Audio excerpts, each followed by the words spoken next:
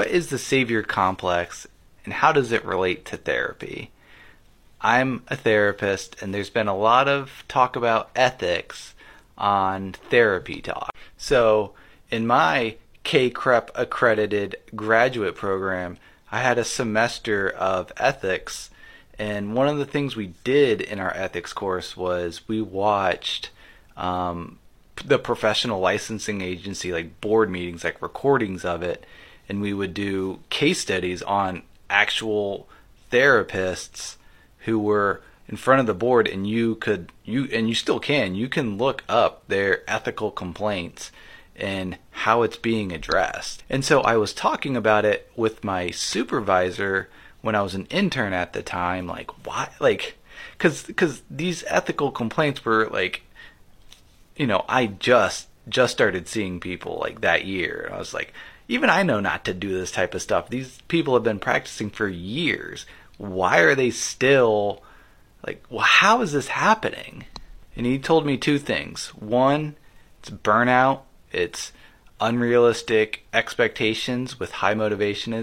And number two, he also said it's the savior complex. It's where people have this incredibly strong need to save others, even at the expense of themselves. Like with Jessa, I see the positive intention there. I see that she wants to help people. But I'm also seeing no safeguards in place to make sure that these people whom she's providing help with, that there's ways to help keep them safe and protected. And so when you boil it all down, it's not about helping your clients.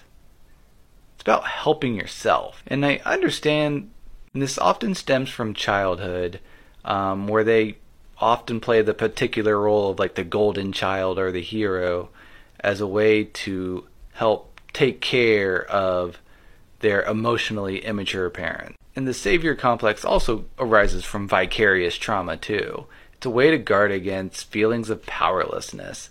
It's something I need to check within myself, because after seeing so much trauma and feeling so powerless to do anything about it, there's that voice in me that's like, I want to do anything I can. But then I realize, whose needs am I really looking out for?